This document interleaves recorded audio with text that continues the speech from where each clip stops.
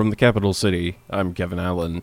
A search and rescue operation was undertaken just before 2 p.m. Tuesday at Middle Point for a small plane that had went into the water on the backside of Douglas. The airplane's occupants were reported swimming to shore. The U.S. Coast Guard responded on scene as well. Frank Jim and his daughter Lovey were in the airplane that was first to arrive on scene. He says they saw the plane as it approached the water. Noticed a plane coming across the other side of the bay. We were meeting each other almost at the same time, and I thought that plane was a little bit too low, going down from being flying way up there, and then finally she tapped on my daughter, Lavelle, and told her there's a plane across middle ways from us, and it looked like it's going down. Jim says he saw the plane hit the water and flip over. All of a sudden it hit and flipped over. He told the pilot, so they turned back around. He circled around the plane, and you could see those guys swimming to the beach. Jim says he reported the plane crash to the U.S. Coast Guard. Called the Coast Guard and verified right where the plane crashed. And the numbers off the map. The occupants of the plane were taken to Statter Harbor to receive medical attention. There is an increasing level of concern about the availability and affordability of housing in the community. The Assembly Committee of the Whole took up a report on the issue from City Planner Scott Chambor. According to Chambor, the city and borough of Juneau has roughly 14,000 units, estimated to include 8,400 single-family homes and 5,200 condo and multifamily options. Chambor says the opportunities for those returning to Juneau from afar is declining. Mayor Beth Weldon says a plan to track short-term rentals is being implemented.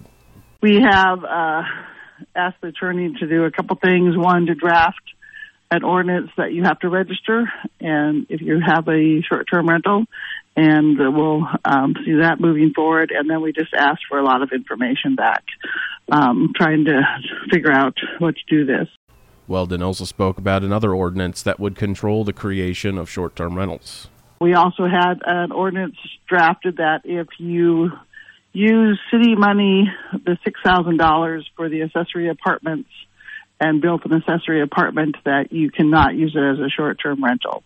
So we don't want public funds to go towards people using short-term rentals. There is a concern surrounding the Ironman Alaska Triathlon that is coming in August. Another topic that we hear a lot about is more concern about a short-term use of housing through Ironman, the large event that's coming in August. It opened up another demographic who wanted to house athletes that they may know or be good stewards in the community to all of a sudden say, hey, there's not a whole lot of housing to provide for these folks. And that seems to be a constant conversation of how to house folks for that short period of time.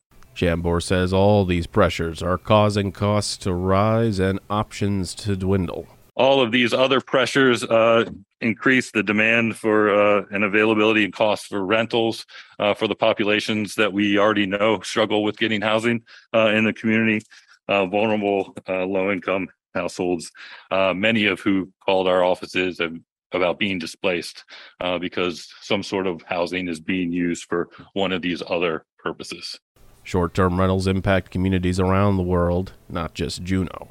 Short-term rentals has been a discussion, again, worldwide for a very long time.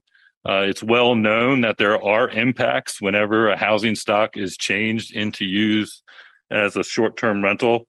And there's a list of all of the impacts that it can have. Obviously, housing supply, we know, affordability, impact to seasonal housing and availability, public health and welfare issues, nuisance issues, easing or adding to the pressure of tourism, and then coexistence and competition with hotels and B&Bs.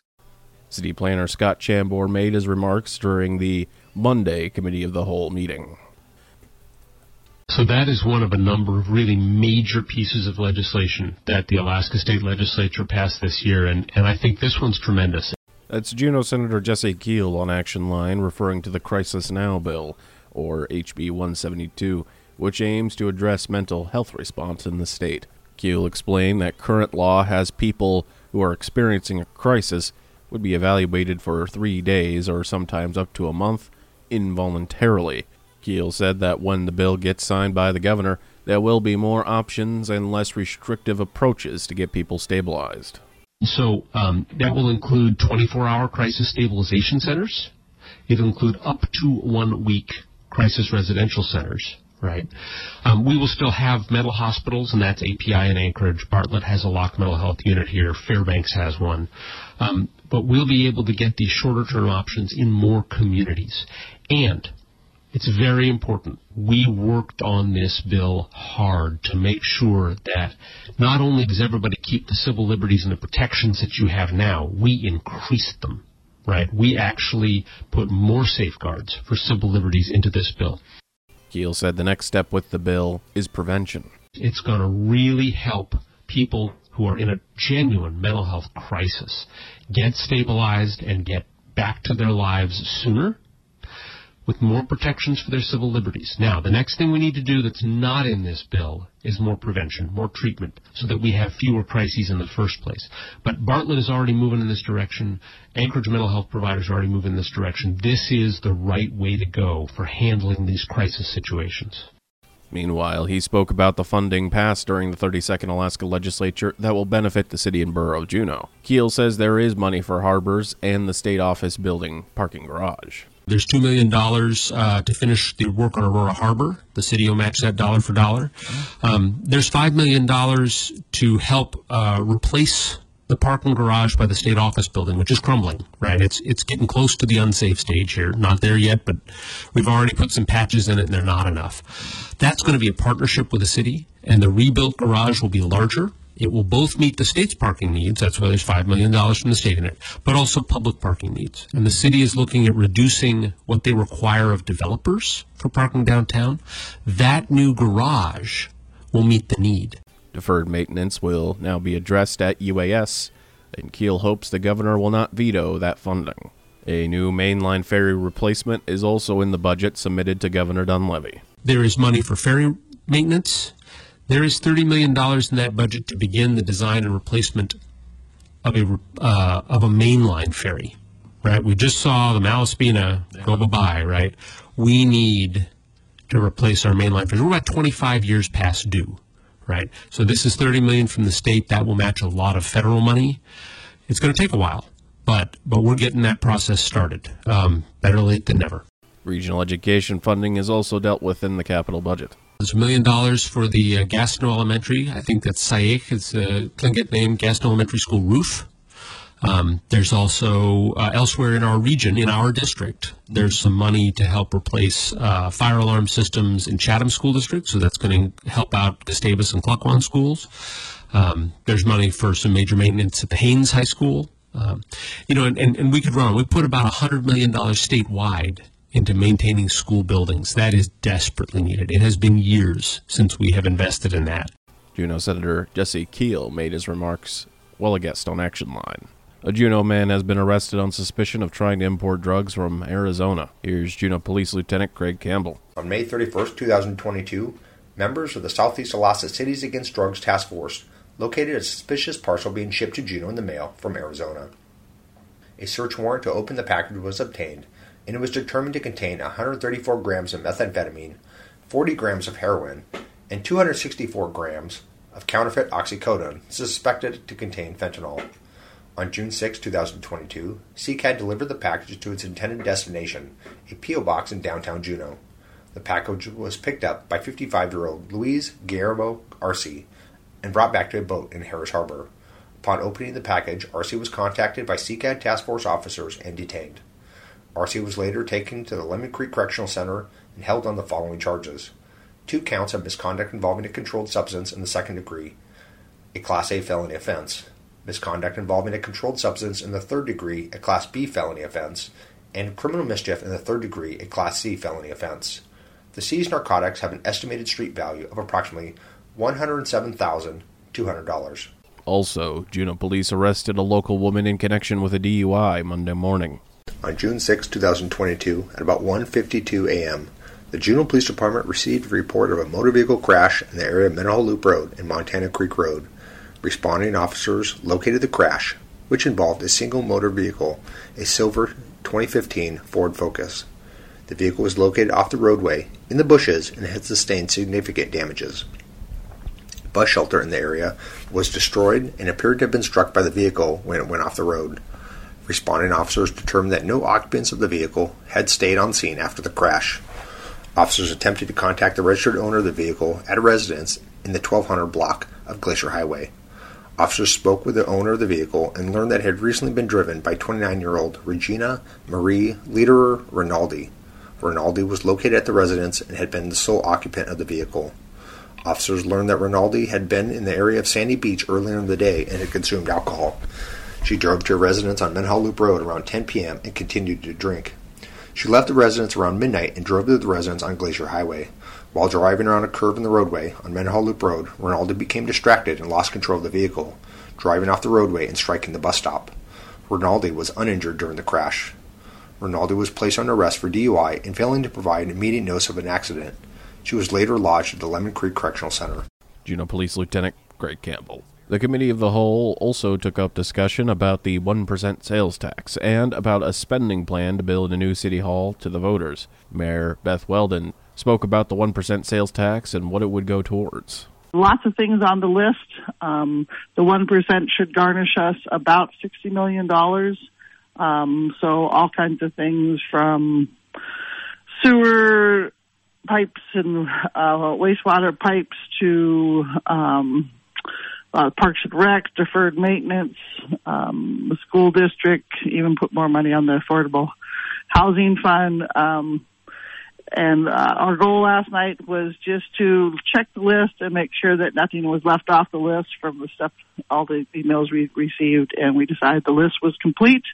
And there's lots more on the list than $60 million, of course.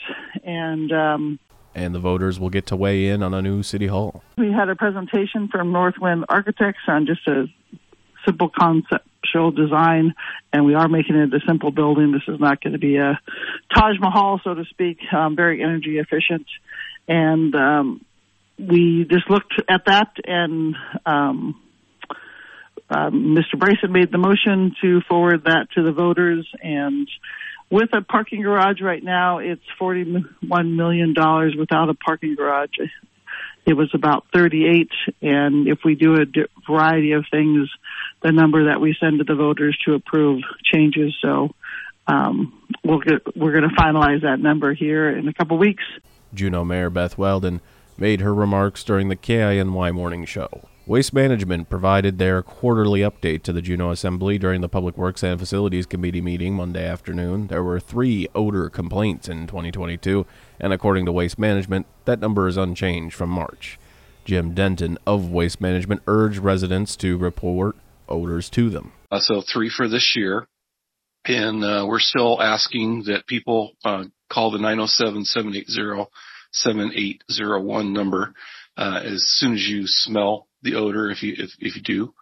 Hopefully you don't. But if you do, please call. It helps us kind of narrow down where things are and what's going on, and kind of gives us a place to attack the problem. Waste Management explained that odor complaints received days after it is lodged do not assist them in identifying the source, and noted that the 3 complaints were not reported directly to the landfill. Waste Management reported completing 6 projects, including repairs to their flare system. Denton explained that the flare collects gas that has odor and destroys the methane.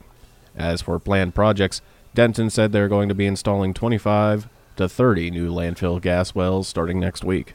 That's important because we're going to be digging 3-foot diameter holes in the landfill. That waste is going to come up as we dig those holes, and there may be odor. So we just want people to know we've got to get the landfill gas wells installed to be able to collect the gas. And unfortunately, we have to dig a hole in the trash to get it in and get it put in. So just be aware. If you do smell something, let us know. We have ways that we can use an odor neutralizer around the hole when we do that. But sometimes when it's raining, it doesn't work as well as it does. So be aware.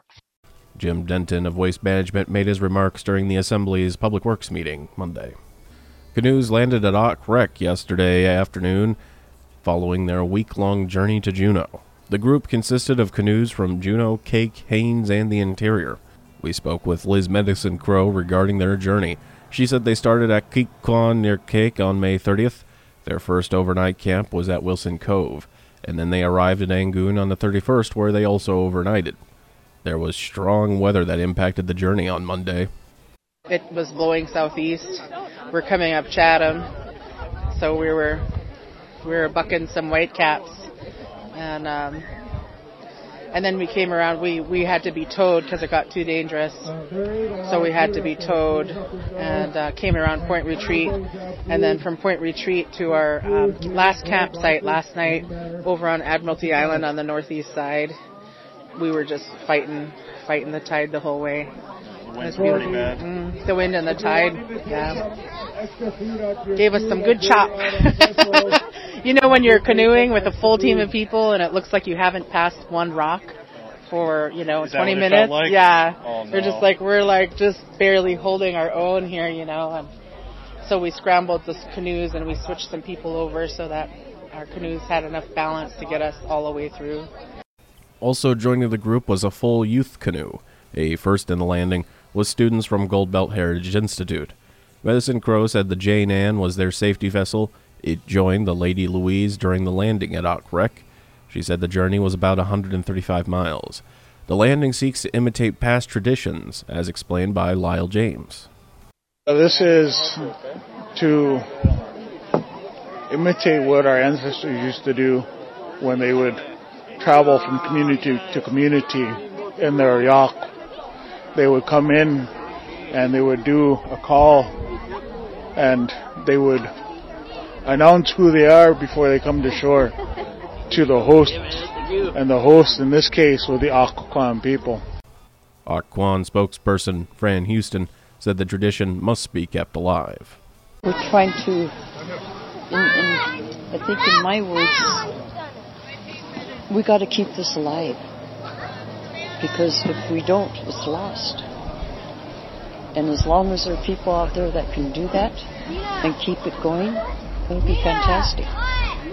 Houston thanked those that helped organize and support the event. And that's what it's all about. We need to support one another. So I'm going to tease to all of those individuals that helped make it possible. And I feel that from the bottom of my heart. And it worked out.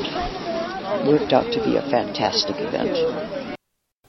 Never miss a story or a newscast at KINYradio.com. Now you're up to date. For News of the North, this is Kevin Allen.